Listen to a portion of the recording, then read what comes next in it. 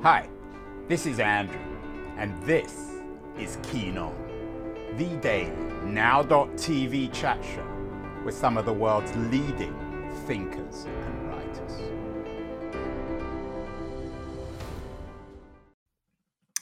Hello, everybody. It is July the 6th, 2022, and the ramifications of the crypto crash continue. An interesting piece in the Financial Times this morning asking whether the crypto crash will derail the next web revolution, the web revolution of Web3. My understanding is they're so bound up together that if we have one, we will probably have the other. Lots of quotes in the FT piece, classic conventional quotes about the fact that just because some things have crashed doesn't mean everything's crashed. Some of the crypto people say they've lived through these sorts of things before and they'll live through them again. Meanwhile, Meta, the ex-Facebook, or what was once known as Facebook, Meta, is pushing ahead with its digital collectibles plan, its so-called NFTs, which is rather chilling given that Facebook doesn't seem to be anybody's friend. Wall Street got out relatively clean. Interesting piece in the New York Times about how Wall Street escaped the crypto meltdown. The smart guys on Wall Street usually escape most meltdowns. The crypto meltdown, in my view at least, was fairly self-evident and easy. Not easy to escape, but easy to escape if you knew exactly what was happening, which was much of it was a large Ponzi scheme. Meanwhile, some of these platforms are still going bust. One, Voyager Digital, declared Chapter 11 bankruptcy. Lots of people lost huge amounts of money. The only upside, at least according to CNBC, is that all these losses will turn into a tax write-off. Not exactly good news, but I guess better than nothing. Anyway, someone who's been doing a lot of thinking about all this stuff is my guest today on the show, financial journalist Brett Scott. He has a book out, Cloud Money, Cash, Cards, Crypto, and the War for Our Wallets. It's not exclusively about crypto.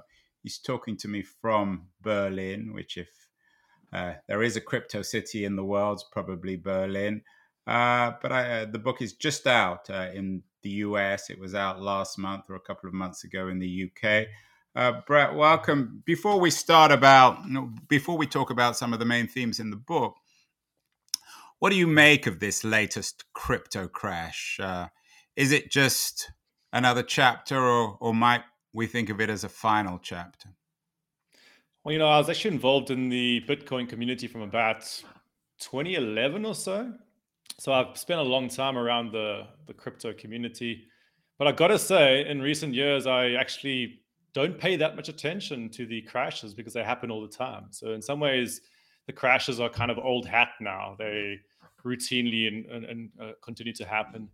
But in terms of what's going on in the crypto world, I mean, you're just seeing huge amounts of speculative capital sloshing around the world, trying to find places to trying to get returns. And crypto is one of those places that people try to get returns.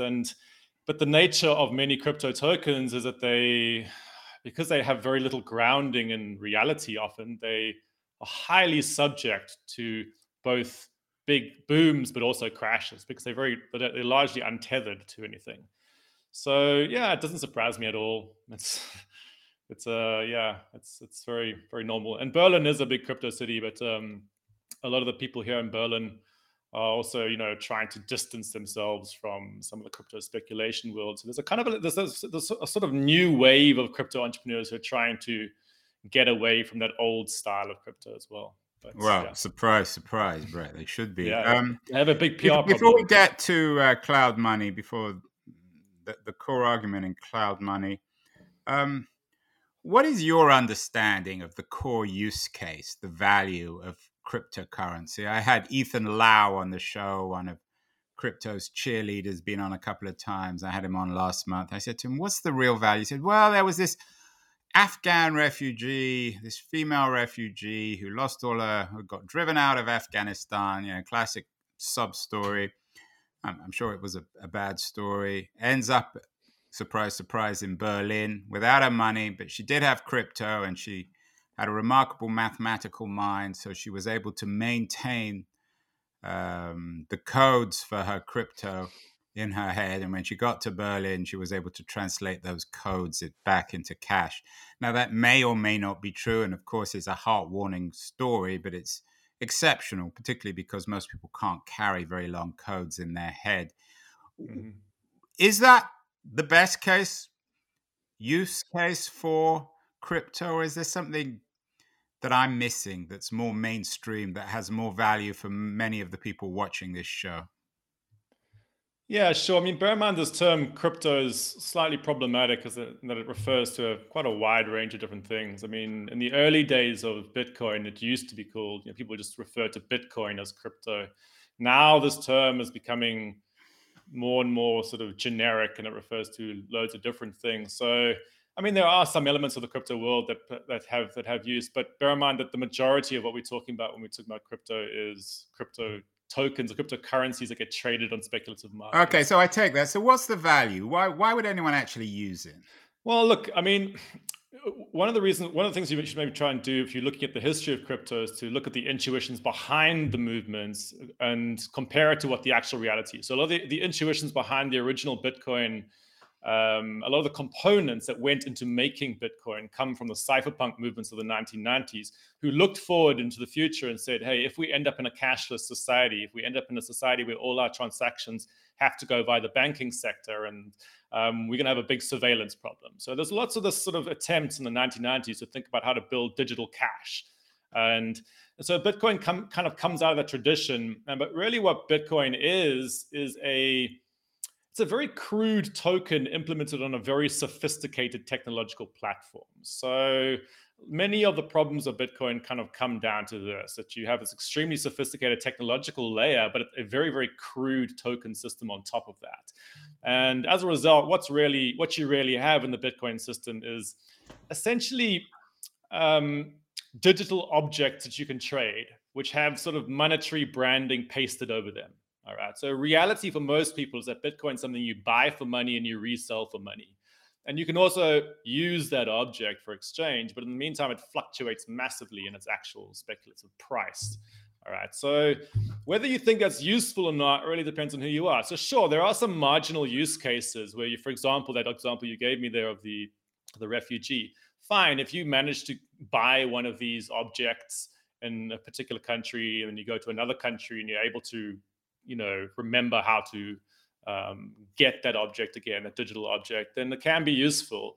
But you're got to put it into context. Bear in mind, many Bitcoiners claim that the system will replace the US dollar, all right, and which is definitely not going to do. All right? But it has the sort of marginal uses on the sort of side of the monetary system. Well, you haven't convinced me. I don't think you probably are much of a believer in yourself. Your book is more ominous about cash and finance. We had Shoshana Zuboff on the show a couple of years ago. Her book, The Age of Surveillance Capitalism, has been very influential. You mentioned that Bitcoin was founded initially by people who feared surveillance capitalism, who feared being watched. Is that the core argument in your book, Cloud Money? That the war for our wallets on cash, cards, and crypto is also a war to watch us? Is that the biggest fear? We should concern ourselves about digital money, digital finance, fintech, that it's extending the surveillance of everything that, of course, somebody like Mark Zuckerberg has championed and pioneered. Sure. I mean, the surveillance aspect is one part of my book. So, I mean, if you want the kind of high level overview of what the book basically is arguing, it's saying, if you look at the global capitalist system, we're seeing essentially big tech and big finance trying to fuse together. Right. So if you think about 2008, you'd have companies like Google were still sort of seen as it's kind of like cuddly corporations. Here we have Google Pay, Apple Pay, Amazon Pay. They're all in the finance business. Yeah, exactly. And this is predictable, right? Because if you think about large tech platforms, they basically cannot operate unless they intersect into large digital finance platforms. All right, they can't do anything unless they are able to do that. So there's a natural synergy between big tech and big finance, but it's taken a while for that relationship to form. And actually, during the financial crisis, there was this whole story that what was happening with financial technology was that it was coming in to sort of revolutionize finance and so on. But really, what's been happening is that the normal financial sector is getting automated. So think the fintech industry has basically taken the standard financial industry and just sort of made it more faster and more automated, which then enables it to fuse with big tech. All right. So, and in that process, the cash system, you can actually view the cash system, which is this, offline, non-automated, physical form of money that requires you to actually face real people. That system's being crushed, and we're often told that the reason why it's being crushed is that we all desire it to disappear. But really, what's happening in the structure of the global economy is you're seeing the structural change where these huge powers are fusing, and there's a lot of top-down pushes against the cash system.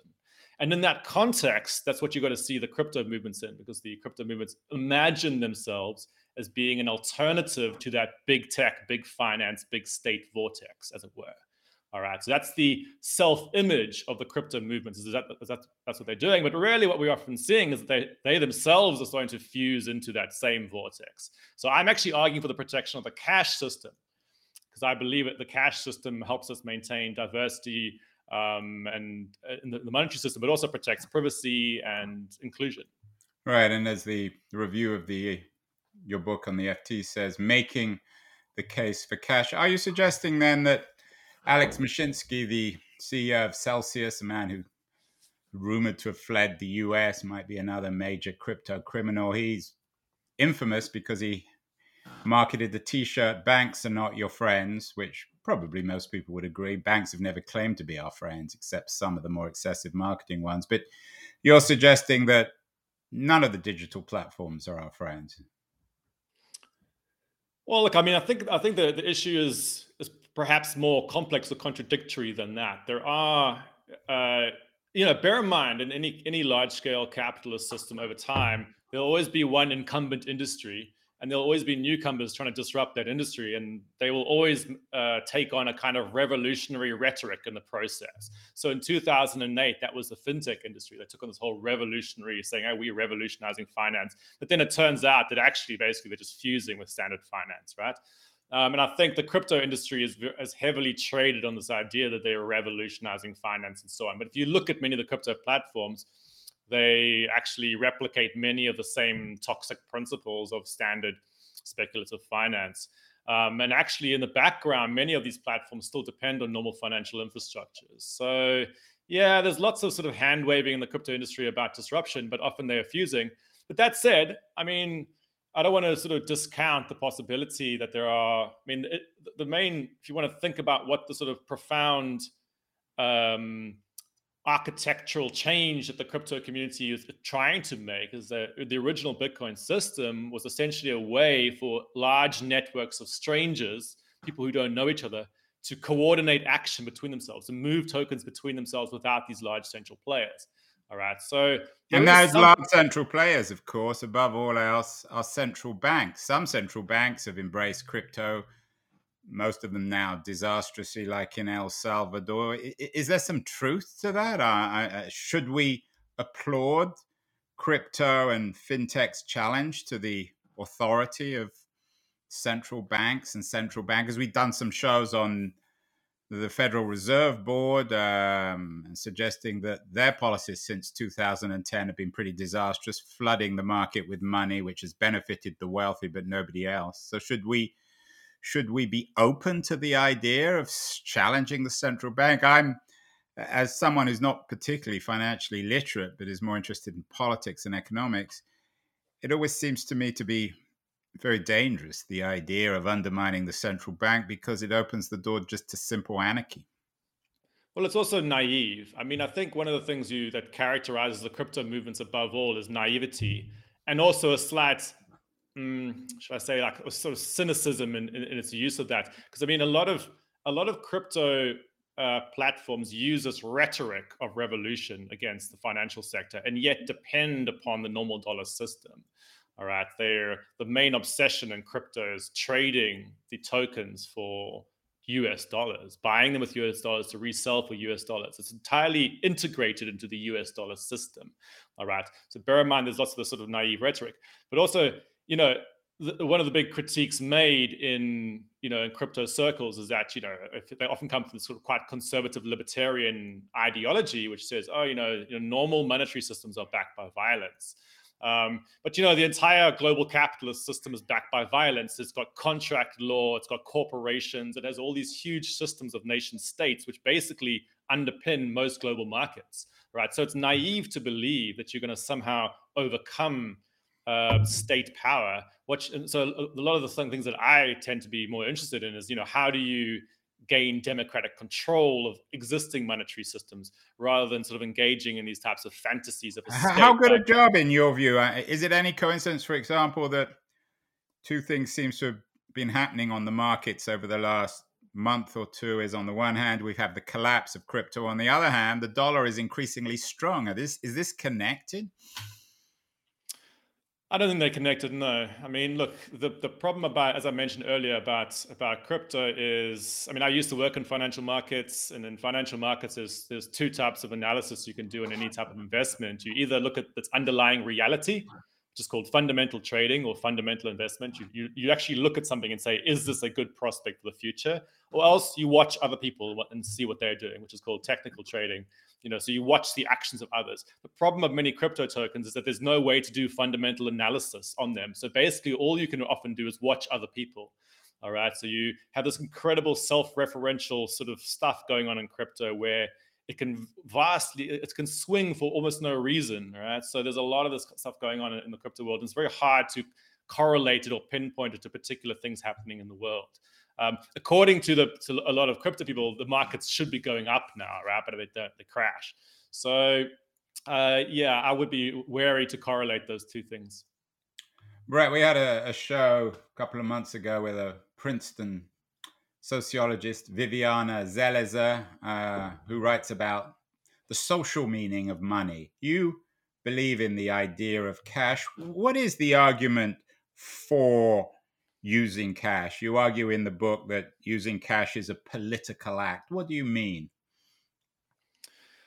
Well, look, as I mentioned, if you zoom out, if you ignore the sort of day-to-day language about, a lot of the rhetoric about cashless society claims it's a sort of bottom-up process. It says, hey, we're all the ones who are driving it. But really what I'm looking at is analyzing the top-down push against cash from large institutions, from banks, payments companies, big tech, and so on.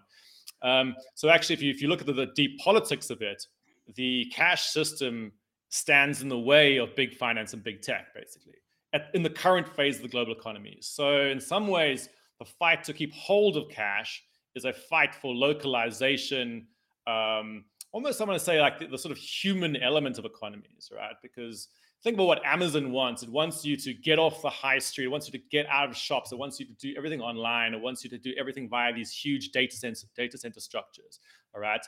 And increasingly, people are sucked into this kind of disorientating vortex of the digital. But really, we're human beings, right? We're physical beings. We operate through communities. And all this rhetoric about the desirability of digital doesn't actually, it's largely not in our interest. It's in the interest of very large corporations, but not in our interest. So I'm pointing out it's totally fine to support the cash system, and it's a very human thing to do. And I often use this metaphor of saying right now, which is, cash is like the public bicycle system of payments, right? It's a resilient public utility. It's inclusive. You don't need to be plugged into large institutions to use it. It just works, doesn't crash, and all these, and it maintains localization, right? It maintains human connection. And I think it's actually a superior form of money in many situations. It's an interesting argument. It's been made in lots of other areas as well. The English journalist, I'm sure you know his work, Jamie Bartlett, was on the show recently. He has a book out about the missing crypto queen, a Bulgarian crypto scam, a Bulgarian woman, OneCoin. And he went to Africa to look at some of the investors in OneCoin, and he went to some villages. And it seems as if the poorest people in Africa, or some poor people in Africa, were particularly hard hit by the OneCoin scam. You've always heard these arguments. You're from South Africa originally, Brett, so you've heard these arguments, that if we could get beyond cash in Africa and India in particular, people would acquire identity and economic power. What do you make of those arguments? Some of them, of course, are self-serving, but some of them are made by people who actually believe the idea that the digital revolution in cards and crypto and networked finance would benefit entrepreneurs, for example, in Africa who are excluded from the conventional banking system and who often live outside cities. Is there any truth in that argument? Yeah, sure. But bear in mind, I'm not arguing that you shouldn't have the presence of digital payments. I'm arguing against the end of the cash system, which is slightly different to arguing for the, not against purely, refusing to have digital payments. And actually, it's useful thinking about that transport metaphor where I say cash is like the public bicycle system of payments. Now, it's true if you're stuck in a world where you only have bicycles, hey, it's entirely possible you might desire cars and they might open up new opportunities for you. All right. But that's very, very different to a situation where you shut down bicycle lanes. We're in a world dominated by cars. So what's referred to as a cashless society is not really about the presence of digital. It's about the removal of a non-digital alternative. Right. So I don't for a moment deny that if you're in the global economy and you are a small trader, for example, in, let's say, Uganda, where I think actually some of the crypto queen stuff was happening, that you might find a new digital system useful. All right. And I think that's one of the points to make there. But bear in mind, this what's called financial inclusion is often very shallow. If I've come from an international development background, if you're interested in truly doing international development, you do stuff like large-scale infrastructure programs, right? No amount of giving people, say, microcredit is going to help them unless the underlying structure of their economy will allow them to actually make income and get out of debt. So if you just rock up in a place and start forcing digital systems onto people, what will often happen is you'll have indebtedness and things like that emerging. True development involves dealing with the underlying causes of poor income. And in many of the countries in the global south, it's because they're stuck in a very bad position in the global economy. Brett, we've done a number of shows also on quote unquote dirty money. It's not necessarily dirty cash, but dirty money. One with the pioneering financial journalist Tom Burgess, Kleptopia. I'm sure you know his work. Also recently with Oliver Bullough, has a new book out on Britain as the butler to the tax dodgers, kleptocrats, and criminals of the world. There's obviously no debate that the financial system's increasingly rotten. Could we clean it up with more or less cash? We always think, of course, I just watched a movie last night, a crime movie about some criminals demanding banknotes, unnamed or unnumbered banknotes. We always hear that we always see that in movies. Does cash benefit the criminal, or is it, or might it be an antidote to the criminality of our dirty money system, particularly the one emanating from Moscow? Yeah, sure. I mean, the first thing I'll say is that this line that cash is uniquely suited to facilitating criminality is a big weapon in the marketing arsenal of many digital fintech companies and so on. They often spread this idea. But it's well known that the normal financial sector, which is the one that underpins the normal digital payment systems, your bank cards, that the normal financial sector facilitates huge amounts of offshore tax avoidance for corporations and things like that, right? And also fraud and so on. The FBI has entire teams that focus solely on trying to track bank transfers, all right? And yet the public imagery of criminality is often, the sort of, kind of these bags of cash and so on. One of the things about cash is it's slow and it's physical. It's actually quite hard to, you certainly can use it for crime like any form of money, but it's quite hard to take giant bundles of cash over borders. You actually have to do various, it's a lot of work. Whereas in many of these digital systems, there are ways of doing digital transactions that are far faster and you can do them at a much larger scale. All right. So I think where in the last few decades, there's been a lot of the scaremongering about cash.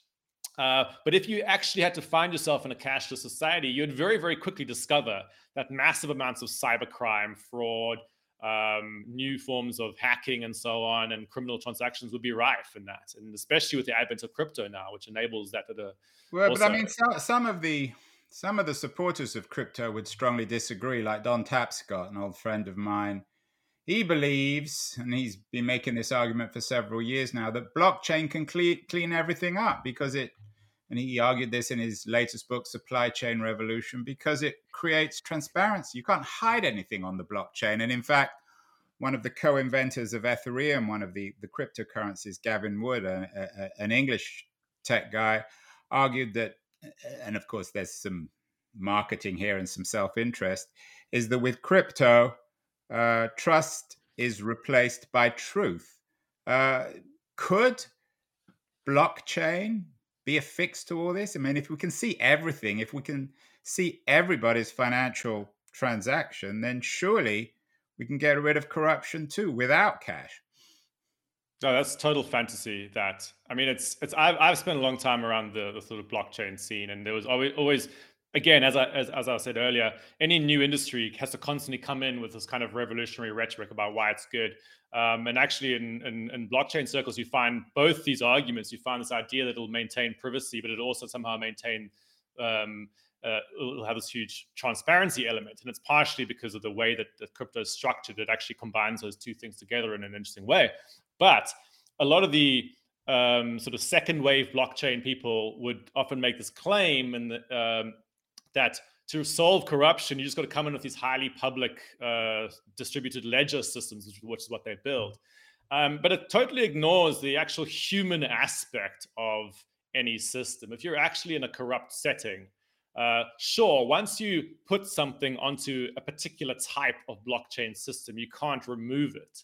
All right. But, who gets to put it on? In what context? If you put fraudulent information on to begin with, you're going to have fraudulent information baked in for the rest of time. So there's a lot of problems to this idea that somehow the crypto architectures are resistant to any type of fraud. They're totally not resistant to fraud. I mean, actually, many of these crypto architectures nowadays can actually be changed and can actually, so they don't have the sole immutability that they previously used to claim that they would have. So I think it's a very naive claim. This is not to say that it can't be designed, but you can designing robust systems and anti-corruption involves many things beyond technology. You've got to change political cultures. You've got to improve the underlying economy. There's many things you need to do to remove corruption. You can't just paste the technological solution on top. Well, this is very well said, Brett. The subtitle of your book is Cash, Cards, Crypto, and the War for Our Wallets. We've talked a lot about cash and crypto. I haven't talked much about cards. Did a show last year with a VP at MasterCard, a man called Raja Manar. He talked about something he called the fifth paradigm of technology, tech leading us to truth. He has a book, Quantum Marketing, Mastering the New Marketing Mindset for Tomorrow's Consumers. I certainly wouldn't buy anything from him, but he is also, his day job is as VP at, I think, MasterCard of marketing. I mean, obviously, the big card companies, American Express, Visa, MasterCard, they're not ideal. But if you use these cards right and you don't allow them to charge you interest, they're not a bad compromise, are they, between the risk of crypto and the inconvenience of cash? Well, I would deny that cash is inconvenient for a start, but let's hypothetically. Well, it is, Brett. I mean, and I'm sympathetic to your argument. I mean, nobody wants to carry coins and bits of money in their pocket, and I think one of the consequences of sure. COVID, Okay, for better or worse, is we've all got used now not to carry cash around, and I think most people actually, even if they take your argument like I do, aren't mourning having to pull out their wallet every time they buy anything. Sure.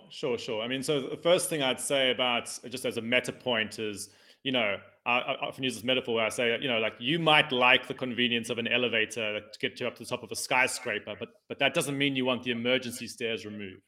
All right. So one of the first points is that it's fine to like these digital systems, but you got to be careful about the undermining of the Okay, well, I'll political. take the digital. What about cards? Yeah, What's well, the argument against cards? the cards are the digital system, right? So the main thing is that the convenience comes paired with a huge amount of dependence upon corporate power, all right? And if you care about that, Why? then sorry. I mean, if I've got lots of cards, and maybe I'm just a schmuck, but it doesn't seem to me as if I'm helping. I mean, obviously, it benefits Mastercard and Visa every time I use it, but what's the downside of that? Well, I mean, there's a number of downsides. So the To first me one, personally, I mean, I get the argument about crypto, about being watched all the time, and yeah. them knowing everything I'm doing, but cards seem more complicated than that. Yeah, well, I mean, the first thing is, cashless society is basically a euphemism for a bank-dominated society, right? So, and the cards are basically that. So you're dependent upon the banking sector. So that you might not care about that, but in terms of your actual what that brings about is, well, first of all, massive amounts of potential for surveillance. Also brings out huge amounts of potential for censorship of transactions. Which, if your democratic system holds up, it's that you might not worry about that. But as soon as you've got some kind of democratic deficit in your country, that becomes a potential problem. All right. So the ability to use monitoring of payments as a way to discipline people and stop them doing certain things. Aren't you being a Um, bit of a aren't you panicking a bit? I mean, are there real examples of this in democratic systems of credit card companies controlling people's behavior? well, we don't live in a cashless society, do we? So we have protection from that right now. But in the hypothetical scenario that you end up in a cashless society, this becomes a huge vector I think for. we are increasingly living in a cashless society. I mean, it'd be interesting in the US, particularly given the post Roe environment of the Yeah. role of, say, credit card companies when it comes to abortion, whether they'll be dragged into Absolutely. this issue. But also, I mean, this cuts across the political spectrum. So, in the case of, you got a conservative Supreme Court, and now suddenly you're going to have your payments watched as well. I mean, that's a problem. But it also, for example, in Canada, there was the Canadian trucker protests were broken up through bank account freezes. So there's huge amounts of political possibilities there. All right. So, but again, you might not care about that, but that is actually a social issue that a state has got to deal with and the public's got to deal with. But other issues, I mean, there's just resilience problems. As soon as you become dependent upon these systems, you essentially have you're placing a lot of trust in very large institutions. And if you speak to, say, national security officials, they are very concerned about cyber attacks, terrorist attacks on payment systems when those systems go down. So if you think about a new era of economic warfare in future, right, when you don't have these cash systems in place, the payment system suddenly becomes a massive target for geopolitical actors. Because if you can hit your payment systems, you can really, kneecap an economy. So again, this might not manifest in your day-to-day environment as you sort of tapping away on your card and so on, but this is what's going to happen, and this is what the future we're moving towards. So you have to proactively be thinking about, okay, so we have this narrative that cash is inconvenient, which is partly actually being engineered by the fact that the cash infrastructure has been undermined. But really, it's going to be very, very inconvenient in future when all those problems hit you. And this is, it's a difficult argument to make, but it's an argument you can make about many elements of technology as well.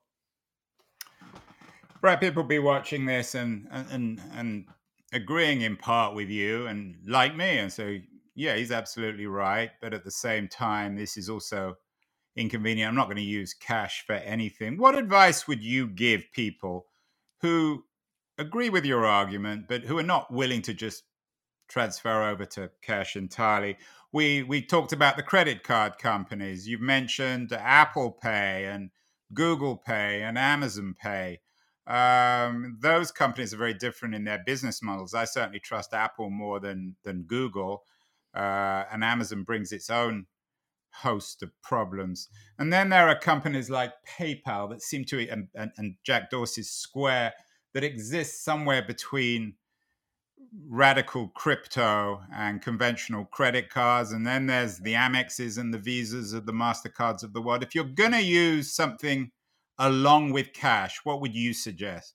What's the best of the worst? The best given the reality of the situation?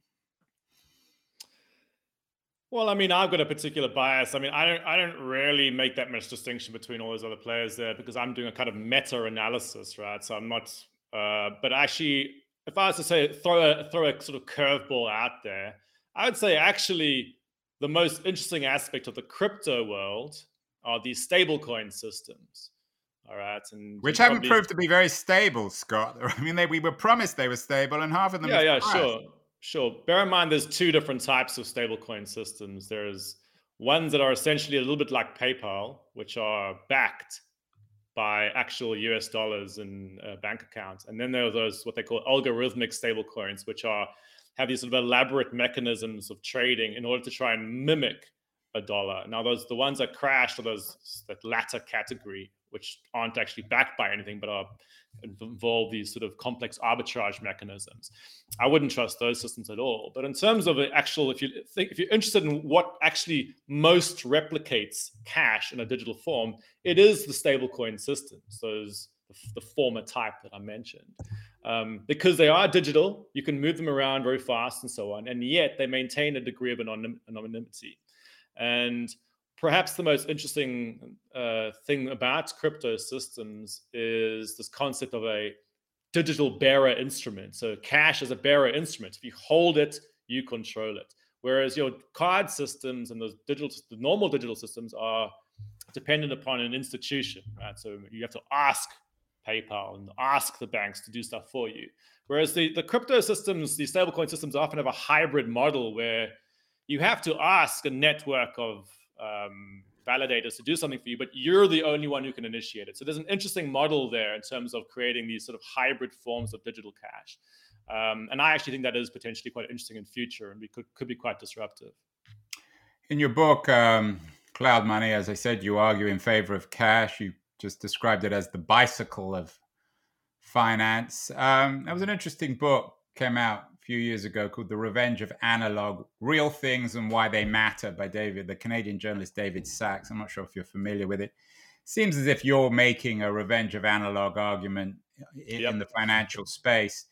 And certainly there is a revenge of analog in the world today. Say vinyl records have taken off massively. But it seems to me, and correct me if I'm wrong, that what we're seeing with the revenge of analog is that the wealthy have embraced vinyl and other forms of analog because they have the choice. And most people, especially those unfortunate Ugandan villagers who were ripped off by OneCoin, they no longer have that choice. To what extent do you think, for better or worse, and I'm not saying you want this, but as we become more nostalgic for cash, for its physicality, for its perhaps romantic connotations, that it will become something that only the wealthy can use and afford? It's rather like privacy as well in the 21st century. I don't think that's going to happen at all, actually. So the first point I make is that we live under an ideology, so a general belief system, that more speed, scale, complexity is always better, all right? And that's because that's how you grow economic systems. And so you think about sort of how corporate capitalism, this is the sort of standard ideology. And as part of that comes the digital rhetoric. Like digital, everything is always better, and we'll always be moving towards that.